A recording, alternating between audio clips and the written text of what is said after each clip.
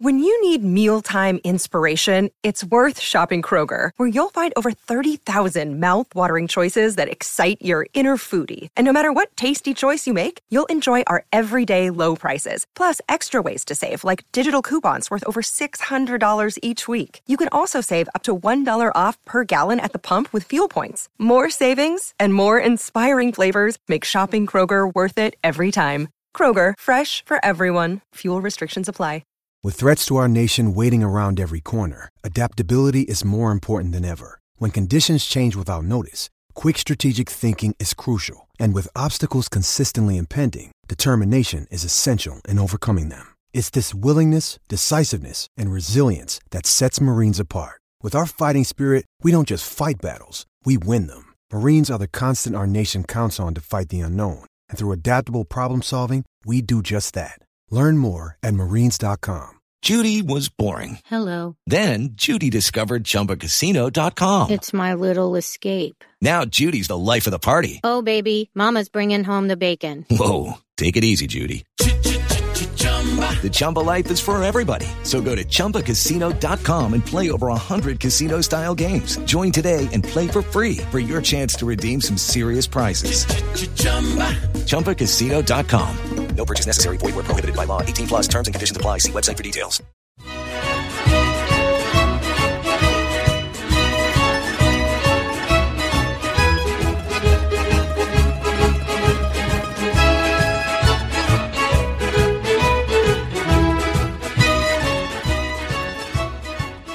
Hello and welcome to another edition of the Forza Napoli podcast. This is a podcast all about Napoli, of course, but you don't have to be a Napoli fan to enjoy it. If you're a Serie A fan, if you're a football fan, looking for the inside scoop on all things Napoli, this is the place to be. I'm your host, Joe Fischetti. Thank you, as always, for listening. This is our Bologna review episode, and I am joined by a guest to help me out with that. He is one of the hosts of the excellent Napoli Nation TV show on YouTube. Mario, welcome to Forza Napoli. Much, Joe. I'm happy to be here, man. It's absolutely a pleasure to have you on. We've had your father on a number of times, and he is definitely one of our favorite guests, but it's nice to have you on as his son. And you had the pleasure of watching this match with your father, as well as a few other Napoli fans that we're familiar with in the Napoli community. I think I saw Alex there, Dom.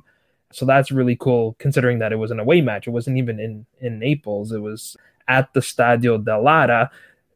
Of course, this was the final home match of the season for Bologna. So let's start with that. Like, what was the atmosphere like at the dell'Ara for this one? Oh, man, you know what? I've never been to Bologna, so it was definitely new for me. And let me tell you, they have some passionate fans. They were very, very kind to us. Obviously, you know, with passion comes some controversy. We were discussing about the goals. Actually, a really funny thing that happened whenever Bologna got that 3-2 lead, the fans behind me, they were so excited. He got up, took his shirt off, and then I knew it was offsides, and I came to high five his hand. He's like, "Yeah." I'm like, "No, look." And then he turns around, it's all offsides. It was a 2-2 scoreline, so I'm glad that it ended that way. But yeah, back to the Bologna fans. Some passionate people. We did confront a couple of ultras who gave us a little bit of a problem, but, you know, with Calcio, that comes with it. Yeah, I think that comes a bit with the territory whenever you're going to an away match. But I'm glad to hear that sounds like it was a pretty good environment. I think it helped considering the circumstances, right? Bologna were just happy that they stayed up. Actually, they had a very good season, you know, potentially finish in the top half of the table or thereabouts. Napoli already have the title secured, so it's probably felt a bit more like a very competitive friendly, I would describe it, right? Where it's like neither team has much to lose, but, you know, they want to win because they want to close the season, finish their last home match with a win. We wanted to win because we were chasing that point total record, which we ultimately didn't get, but there really wasn't a whole lot for either team to play for. But let's talk a little bit more about the match. It was the first time all season that we've dropped points after taking a 2-goal lead. Victor Osimhen scored both of the goals for Napoli. Before we break down each of the goals that he scored, I want to just get your thoughts on his performance as a whole, because he must have been even more impressive to watch live in this type of match. Oh, definitely. I mean, seeing his speed in like real life time is insane. How he maneuvers his body, how he shifts it so quick, how he confuses the backline and the goalie itself. I mean, you don't see this too often. He's a one of a kind player, and that's why everyone wants him, you know. But tactically, Osimhen performed great. Like I said, his whole body movements. You know what we're talking about? Actually, how Cavada does it. He actually loves basketball too. What we were getting the feeling of is that he actually has been learning that from Cavada as well. I don't know, just something that we kind of caught on to. But yeah, Osimhen, obviously for me, man of the match as well. In my opinion, he should have had maybe 3 or 4 goals. We saw that the goalie did have some good saves. But yeah, I mean, Ossie was definitely clinical enough to have a nice 2-0 lead. And unfortunately, we did end up with a tie. Yeah, that's an interesting take. Cavada, we know he's a basketball fan. Remember the Steph Curry, sleep celebration that he did early in the season. And yeah, there definitely are sort of crossovers or skills that you can learn. Like things like, for example, playing with your back to the goal, right? Like that's very similar to how basketball players sort of pull up or back into the bucket, right? So, that's an interesting thought. Osi, of course, yeah, I can just imagine how fast he is in a live match. I mean, you see it on TV, but that's one thing about live football matches you notice right away is just the pace that they play at is insane, and it doesn't really come through well on the TV screen. With those 2 goals, Osimhen brought his league total to 25 goals, 4 goals clear of Lautaro Martinez, who scored again on Saturday against Atalanta. That just about wraps up the Capocannoniere race. I'd be surprised if Lautaro even played against Torino, which is a meaningless match now for Inter because they already qualified in the Champions League. They're guaranteed a top 4 spot. I suppose he might play in that match just to stay in form ahead of the Champions League final because the games are a week apart, but I wouldn't expect him to play from the first minute. Just they don't want to risk injury. And even if he does play, regardless of how many minutes he plays, chances are he's not going to score 4 or 5 goals in that match. So I think Osimhen has the Capocannoniere wrapped up. He's up to 30 goals now in all competitions, despite missing 10 matches due to injury, which is just insane. And to your point, that's why there's so much interest in him. I'm really hoping that the reason De Laurentiis has set the price tag so high is because he doesn't actually want to let him leave yet. He still has 2 years left on his contract. So hopefully we might even get him to agree to a 1-year extension, which would be ideal because then we can still sell him for a gigantic price at the end of next season and still have him play for us next season. The first goal he scored in this match, though, was probably the easiest goal he scored all season. I would definitely say that too. But you know what? People have kind of looked away from the fact of like how he did score it, because if you actually look at the highlight, the goalie had made eye contact. He looked up at his whole back line, and Osimhen had his body shifted to the right side, on the right side of the defender. So the goalie read that, but he was quick enough to shift to the left, and he just quickly grabbed the ball. Those kind of moves, not every striker is able to really do that, especially at his length. Like Osimhen is just a completely different player. I love the guy. I completely agree with that. I think there were a lot of really subtle things that would have been easily unnoticed, let's say. And so, it's easy to say, oh, what an easy goal. Keeper passed it straight to him and he taps it into the empty goal. But we'll talk about Motta's tactics throughout this podcast because he's one of the guys that we've been linked to as a potential replacement for Spalletti. And we're going to talk about the coaching situation at the end of the episode. But one of the features of Motta's game is he likes to play out of the back and he likes to involve the goalkeeper, much like Gattuso did at Napoli. So for anyone who wants Motta to be the Napoli coach, I mean, that may not be very good for Alex Meret. But anyway, we'll talk about that later. But in my preview, I mentioned that if we are going to press high, which I fully expected that we would because that's a big part of our game, then it's really important that we press as a collective. And I think we did that perfectly on this play. It started with Lobotka pressing Ferguson on the right side of the midfield, and that forced Bologna to play the ball all the way back to Skorupski. Once that happened, everyone kind of picked up a man. Cavada marked Stefan Posch on the right wing near the touchline. Osimhen was marking John Lukumi in the area. Zielinski did exactly what you're taught to do from a young age when you press. So what he did was he pressed Bonifazi, and then when Bonifazi played the ball to Skorupski, he continued his press, but he stayed in that path. He blocked the passing lane from Skorupski to Bonifazi, which means Skorupski now had to look for something more vertical. And I'm sure in retrospect, he probably wishes he just played a long ball and got rid of it based on what happened. But I think he saw that, I think it was Cambiaso who was dropping to show for the ball. And that's another thing, another feature of Motta's system that we saw, which is that his left back will often drift into the middle of the park. He actually, in his dissertation, he described his formation as a 2-7-2. And everyone was like, what the hell is a 2-7-2? It turns out he rotated the angle of the field. So he was actually talking about, if you look at his setup from, say, left to right or right to left, you have 2 players on the wing, 7 players in the middle of the park, and then 2 players on the other wing, not like 2 defenders, 7 midfielders, and 2 strikers. But anyways, he's very focused on the middle of the park. So he had Cambiaso drift into the middle very often to show for the ball and almost play as another midfielder, even though he's a fullback. And so Cambiaso was dropping to show for the pass to Skorupski. Anguissa was a little bit behind him, chasing him. So I think Skorupski saw that and thought, okay, the pass is on here. I'll play it to him and he can direct the ball to another player in the midfield or play it back. But he just didn't, to your point, he did not anticipate that Osimhen can intercept that pass. And when he did, it was just game over. That ball's going in the back of the goal. The second goal required a little bit more finesse. But Mario, again, I don't know if it's something that you pick up on as well in person, but certainly when you watch the replay or the highlights or whatnot, the turn by Osimhen in the area was just so classy. All right. Also, all due respect to Bibi for his assist. I didn't even realize, like when I was watching live, I didn't know it was Bibi down there doing that, and it was great to see because we actually scored both our goals on an automatic turnover from Bologna. So the pressing was working, and that's really important for Napoli for the next season. We should continue to press high. That is our game. We'll get into which coach would work best for that, but yeah. Yeah, you're absolutely right. We actually saw it quite a few times, especially from Bonifazi in the first half, where Bologna were kind of buckling a little bit under the pressure and passing it straight back to our players. What happened on that one was actually, it started with Cavada losing the ball, but he did what you expect. Whenever a forward loses the ball, they work extra hard to try to run back. It's like there's this kind of acknowledgement, my bad, I made a mistake. I'm going to go back and try to get it. And I think that forced Musa Barrow to pass behind a teammate, and that allowed Bereszynski to step up. And you're absolutely right. The pass from Bereszynski was perfect. Osimhen did another thing you're taught as a kid, as a striker, which is he showed for the ball and he pointed to his feet. He's telling him, give me the ball to my feet. And Bereszynski, not only did he do that, but the weight on the pass is what allowed Osimhen to just turn without even taking a touch, right? Like he recognized, okay, there's the pace of this pass is perfect. I don't need to take a touch. I'll just turn in the area.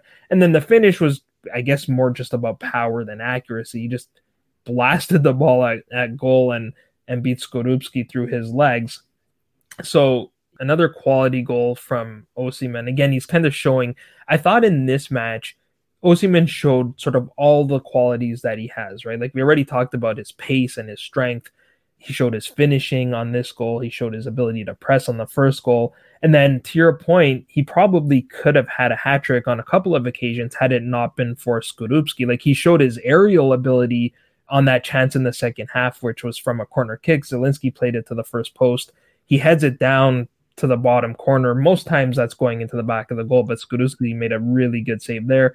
And then he had another chance in the first half, which again just showed sort of Bologna's vulnerability to the long ball over the top, especially when you have a player like Osimhen, where, again, I think it was Zielinski that played the long ball, and he just let it bounce into the area, and then he does this like scissor kick volley out of nowhere. And Skorupski made a really good save on that one with one hand. I think Zerbin even had a chance on the rebound that didn't find the back of the goal. So, yeah, Osimhen for me was probably the man of the match, even if he wasn't actually given that award. He came off in the 66th minute when Napoli were up 2-1. And of course, we conceded the equalizer in the 84th minute. So let's talk now about the 2 goals that we conceded. The first was scored in the 62nd minute, so just before he was taken off.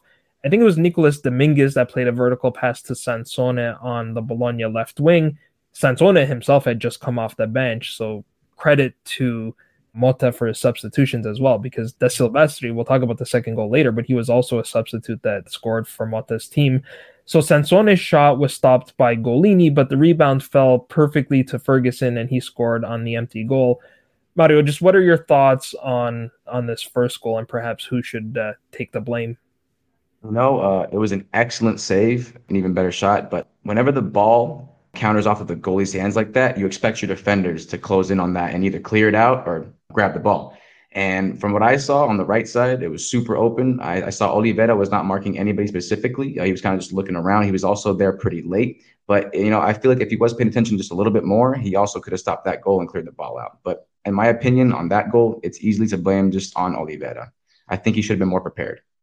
Yeah, I think that's fair. I think I would put part of the blame on him, maybe not all of the blame, only because, I have the benefit. So what I do is I watch these goals like an NFL coach breaking down film and pick apart all the little nuances that probably nobody, in real time are impossible to think of. But what I saw as well was that I think Oliveira was stuck kind of between who to mark. I'm not even sure he saw Ferguson there, to be honest, because when the rebound came off of Golini and he turned, he seemed like he started running quickly again, like he was caught off guard, not expecting the player to be there.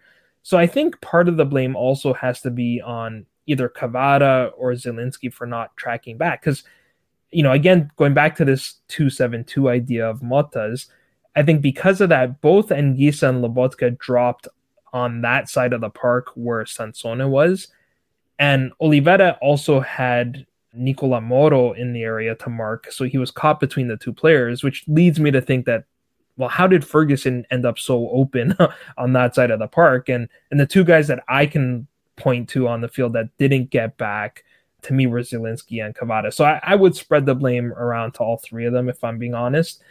Maybe Golini could have also done better to control that rebound, but I don't really put too much blame on him just because the shot bounced in front of him. So I think he got handcuffed a little bit. That's a really difficult ball for the keeper to control where the rebound goes. I think in those situations, you just make the save and then deal with the rebound later. So that made the score 2-1.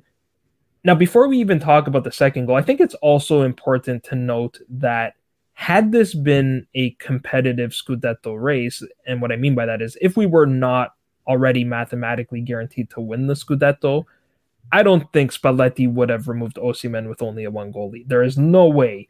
And the reason I mention that is because I saw a lot of people criticizing Spalletti online and talking about how, maybe he's been figured out and maybe it's a good thing that he won't be coaching next season. Some people were looking at Napoli's record over the last 10 matches and we have 4 draws and 3 losses, whatever it is, and how many points we've dropped. And now this is just my opinion and everyone's entitled to their own opinions and I respect everyone's opinions. But for me, it's a joke to criticize Spalletti's results over the last 10 matches. The last 5 matches were completely irrelevant. I know everyone wanted to break the points record, so did I.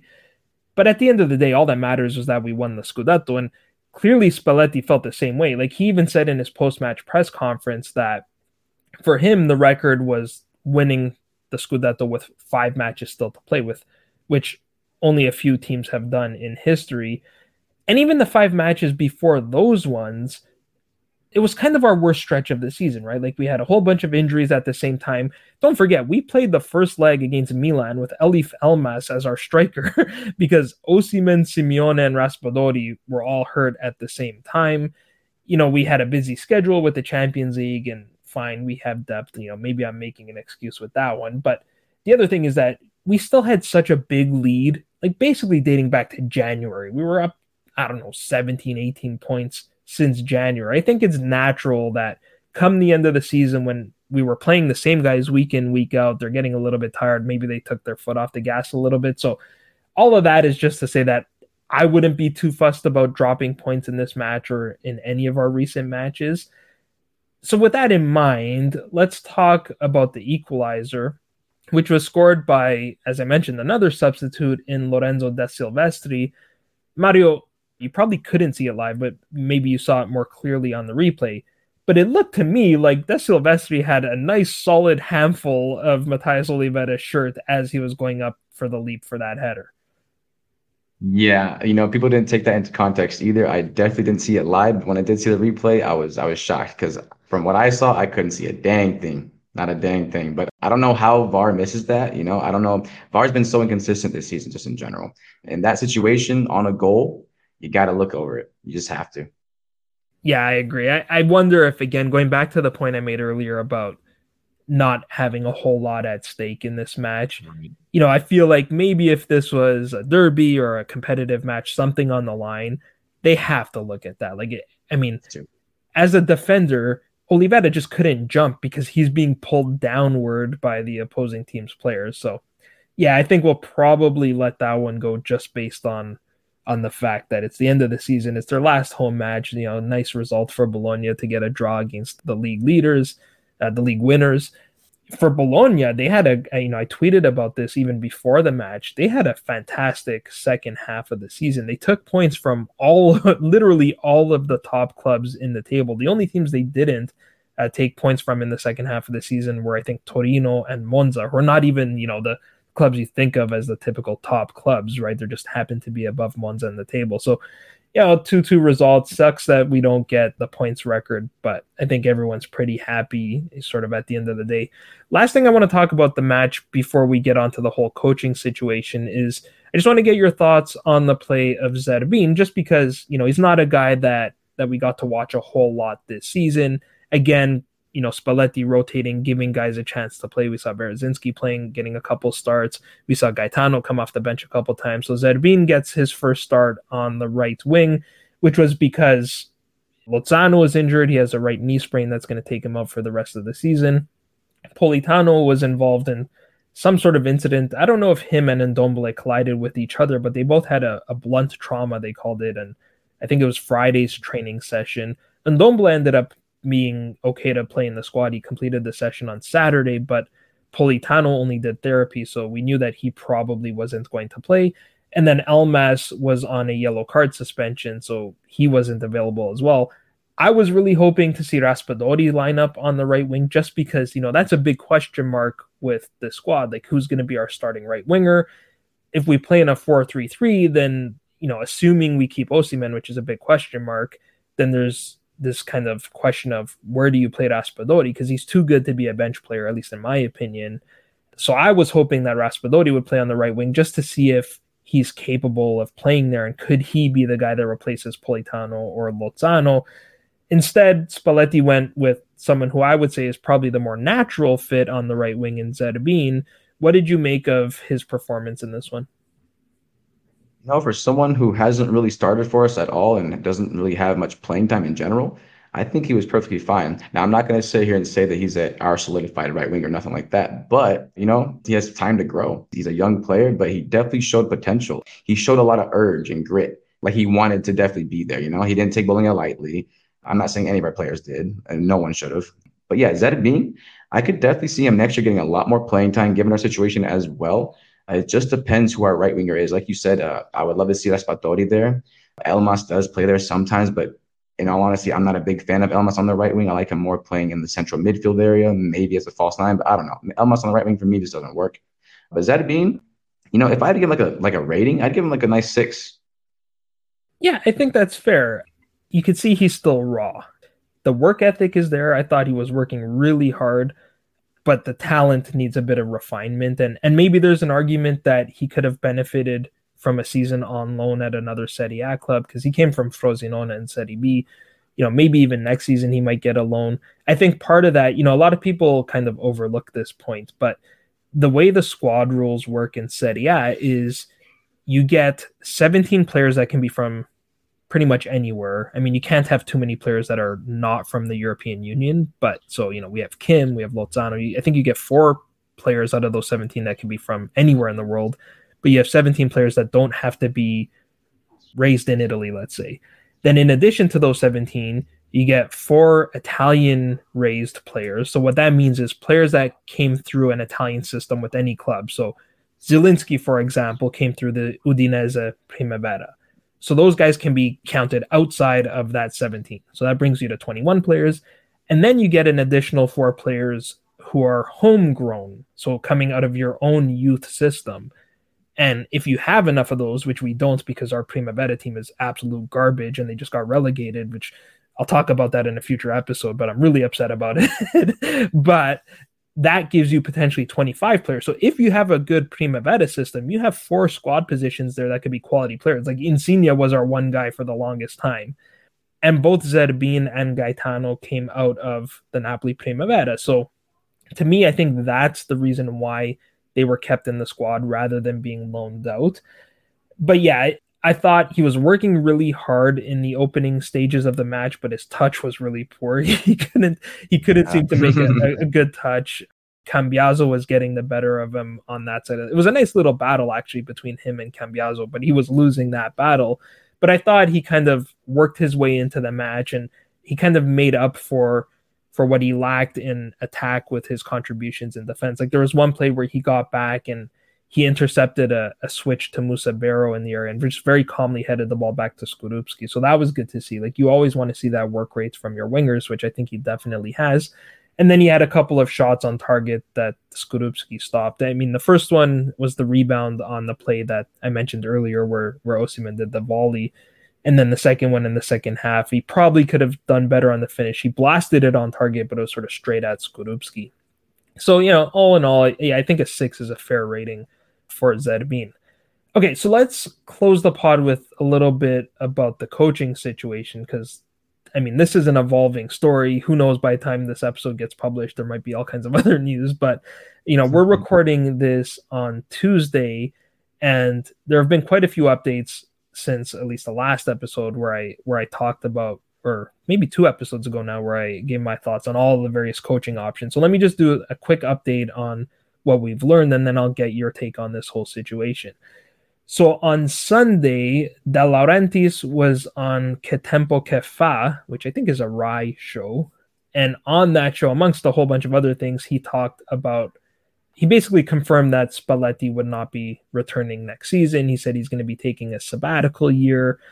And then Spalletti confirmed the same thing on Monday at the MCL Inside the Sport Awards, where he was given the Coach of the Year award. Before I get to the future potential replacements, I just want to get your thoughts on that, because to me, I think maybe this was kind of like a story that they agreed on, but it feels like, okay, this is our PR story. This is what we're going to tell the public, that, Spalletti, I'm tired. I want to spend more time with my daughter, which is probably true. I think both of those are true. But I have a sneaking suspicion that he was still able to coach. I mean, not too long. I think in one of his pre or post-match conferences not too long ago, he actually said, no, I'm good and I have lots of energy. And then suddenly he's tired. They had that dinner at the Coco Loco restaurant or whatever. Coco Loco, I think. And it seemed like that was a negotiation, so they probably couldn't agree to terms. What do you make of this whole situation with Spalletti not coming back next season and how it's kind of played out? I'm not going to lie to you. It sucks. We just won the Scudetto after 33 years, and he's an amazing coach, regardless of what people say, or if they thought that he was getting figured out. I definitely agree with you on that subject. Times were dying. I mean, we already know we had it clinched. Players also get affected by that mentally, physically. They just get tired. So in all honesty, it's not great for us. But like you said, I think there's more that they're hiding. They're not really talking about, like the whole contract extension through the email rather than just sitting down with him. That's definitely not right to do. As an owner, you should definitely always sit down with your coach and have that kind of talk, especially within that subject. So, regarding the future, it's not going to be easy. I'm not as confident in saying that we're going to be a dynasty. If Spalletti was willing to stay longer, I was really thinking Napoli could become a dynasty. You have to keep Osimhen, Kim, Cavada, all these type of players when you do these things. And ADL seems like he does want to do this. Compared to the past, in my opinion, I thought it was just about getting top 4, just building Napoli. But now he's showing he wants to win. Also, him talking about winning Champions League, that might have put immense pressure on Spalletti as well. He's an old guy. He's been doing this for a long time, and he just won the Scudetto. So there's a whole bunch of factors that added onto this, but that story that they gave was just the easiest thing to do. It keeps everyone at peace. Obviously, people like me and there's more behind the scenes, but for the general public, that's the best way to do it. How the media gets with exaggerating stories, so they just completely shut all that down, and that's what they wanted to say. So good luck to Spalletti. His year off, he deserves it. He's been at it for a minute. He finally got what he deserves. Within the future, we'll definitely talk about that. I'm going to hear you first about it, because honestly, I'm not too sure, but I definitely want to hear your thoughts first. Yeah, for sure. So first, let me say, I agree with you. I think there's definitely more that happened. I think that De Laurentiis being the cunning negotiator that he is, used that peck to ensure that Spalletti doesn't play anywhere else. It was kind of like, okay, I've exercised my option, which I had a contractual right to do. You can't leave without my permission now, but fine, we get it. You want to go, you want to spend time with your family, you're tired, whatever it might be. But I'm only letting you do that if you're not working for another club. So I think he used that to his advantage. But there's probably more that went on. I mean, it really started to feel kind of tense and negative as we rolled around to the end of the season. You know, Spalletti didn't do a pre-match conference, and there was the whole comments about clipping wings and farming boots and all this other stuff. So yeah, it's probably a good thing now that they're going to go their separate ways. On De Laurentiis, now the pressure is on for him to walk the talk, right? Because, you know, he's been so proud that, you know, at the retreat last summer, he said, you know, we want to win the Scudetto, and it actually happened. And he's going to remind us of that every single interview now. You know, I told you guys I wanted to win the Scudetto. Nobody believed me. Everybody laughed at me. Even Spalletti didn't believe me, made his face or whatever. And then after the Fiorentina match, and maybe this was him trying to like publicly pressure Giuntoli into staying, but he, you know, during the post-match ceremonies after the Fiorentina match, he goes up to Giuntoli and right in front of him says, "We want to win and win and win." and then you know, more recently he says, we want to win the Champions League. Champions League. You know, man. so it's like, geez, this guy went from, you know, not even talking about the Scudetto, now he wants to win the Champions League, which is great. I mean, you want a president and an owner to have those as his goals. The question is, can he make the decisions, which is, can he hire the right person to deliver on those goals? And, you know, just today, as, you know, before we started recording, we got an update, or at least he was talking to TGR, which is another Rai thing, which I think he's talking to Rai a lot because there's all this stuff about, you know, what they're going to be broadcasting for the final match of the season. So suddenly he has a bunch of friends over there and he's showing up on all their shows. But, you know, we all kind of wanted, I think, Luis Enrique to be our guy, right? He seemed like tactically he fits in terms of his pedigree. He won a Champions League at Barcelona. So if that is in fact the real goal, then maybe he can actually deliver on that. But the update that we got on Tuesday morning was that De Laurentiis said that Luis Enrique wants to coach in the Premier League. And I kind of made this joke to a few friends in a group chat where I said, you know, if you Google Translate Luis Enrique wants to be in the Premier League into English from ADL talk, I think what Google would tell you is that means Luis Enrique is asking for too much money, right? And those have been kind of the reports that he wants something like 10 million euros gross, which I think is the price that he gave to Chelsea as well when they were interested in him. It seemed like we could probably agree to something in that range because he's been coaching outside of Italy for over 2 years or whatever the time period is for the Decreto Crescita. There's like a tax savings for the club if they sign him because the club pays the gross wages, he gets the net. So typically, let's say you're paying a player or a coach a salary of 10 million gross, their net is 5.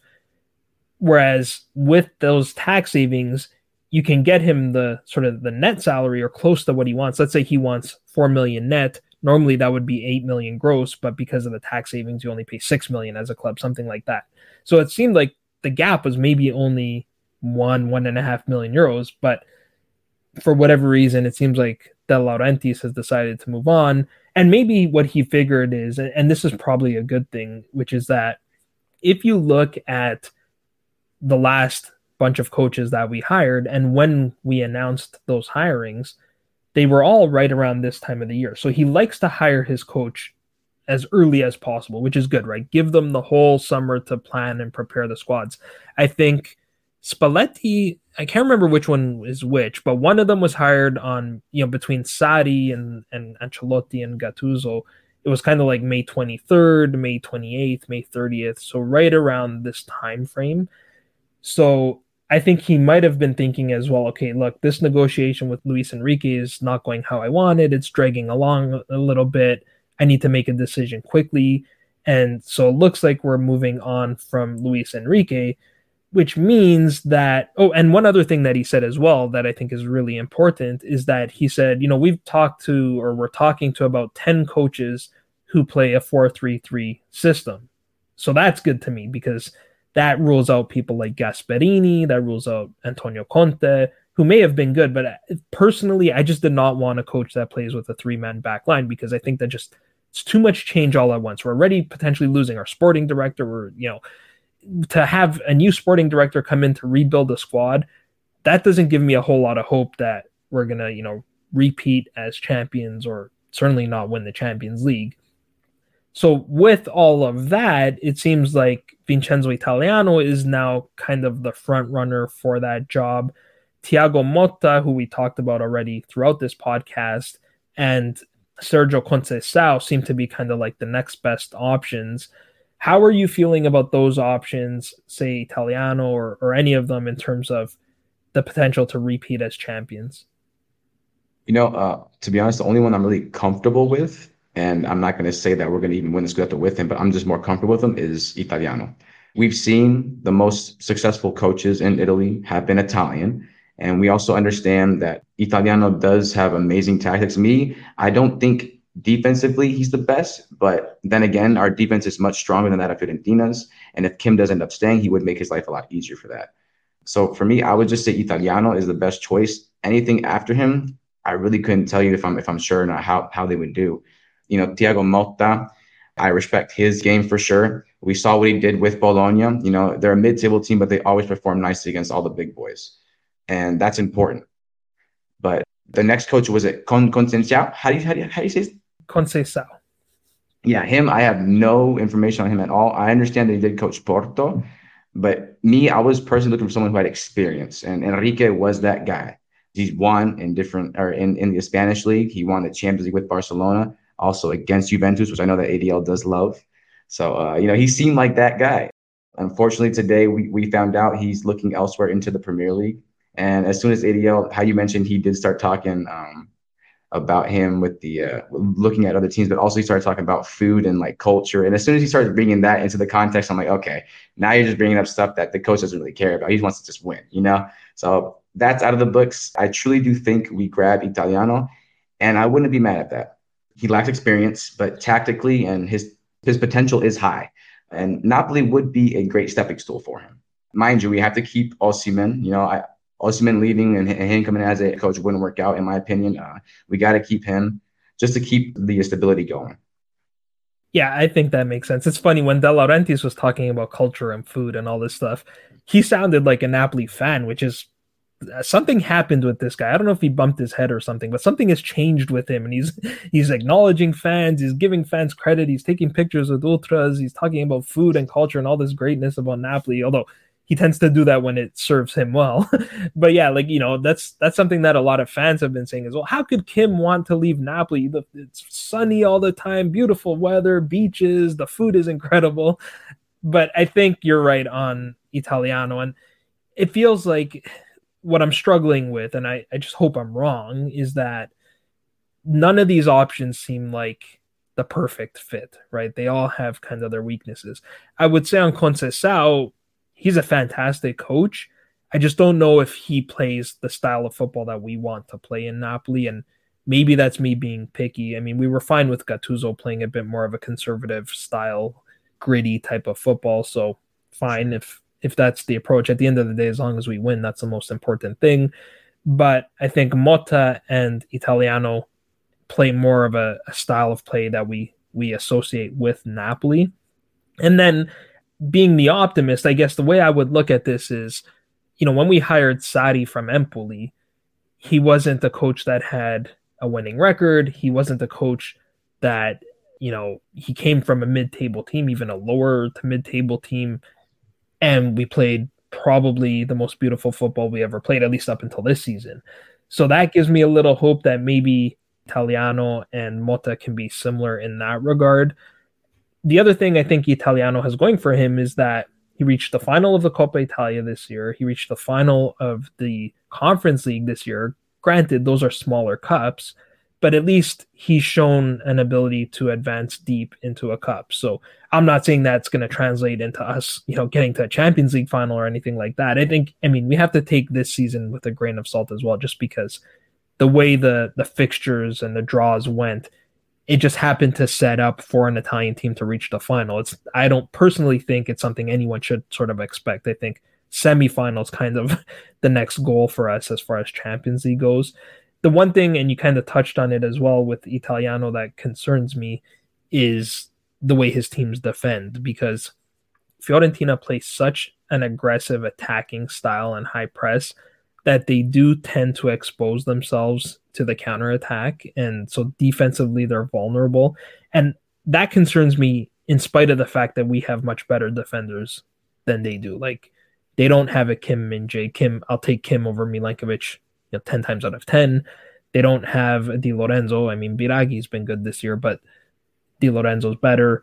So in terms of personnel, assuming we keep Kim, which I'm leaning towards us not doing, but we are linked to some promising replacements, we have better players, but my concern is that even those players have been exposed to the counterattack, right? Even with Kim, that is an area where we're not particularly strong. So if we bring in a coach like Italiano, my hope is that as a young coach, he has that ability to adapt a little bit and maybe scale back on the aggression a little bit, or even kind of pick his moments, right? Like, if you look at the Coppa Italia final against Inter, they race out to a lead. They're looking amazing. It might have been wise for them to just, slow it down a little bit, take a breather, defend a little bit, and then go for another push and an aggressive play and try to score a second goal. Instead, it's just like full sprint the whole time, and then they get beat on a counterattack. So we'll see. I think probably as fans, we all owe it to De Laurentiis to just put our faith in him. If you look at just what he's done with this club from the time he took it up until the pinnacle this season, winning the Scudetto, he's earned that, even if we wish he just didn't speak. But I think we got to trust him on this decision. But I'll be honest, I'm a little bit concerned that, to your point, I think our chances of repeating as champions, our chances of becoming a dynasty, may not be as high as they could have been with Luis Enrique. And of course, with the joke of the Fiji and not handing out punishments to clubs that deserve punishments, that, the whole club should be going to jail. Instead, they're going to pay a small fine. But, again, that's a subject for another podcast, perhaps in the summer. Mario, I know I did a lot of talking on this episode, but that's all we have time for today. It's been an absolute pleasure to have you on the show. Appreciate having me, Joe. I love your show and I love coming on here. Thank you so much.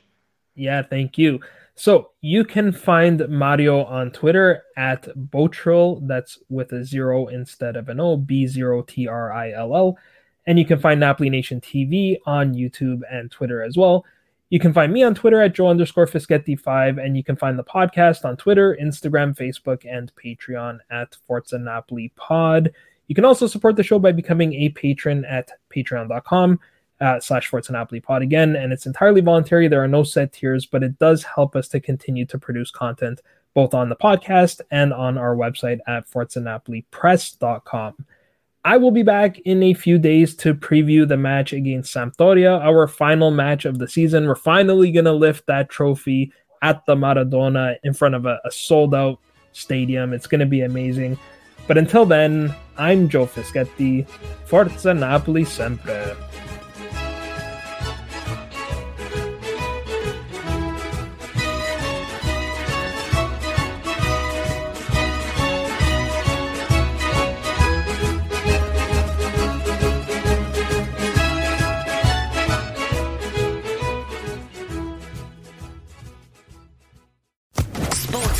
Podcast Network.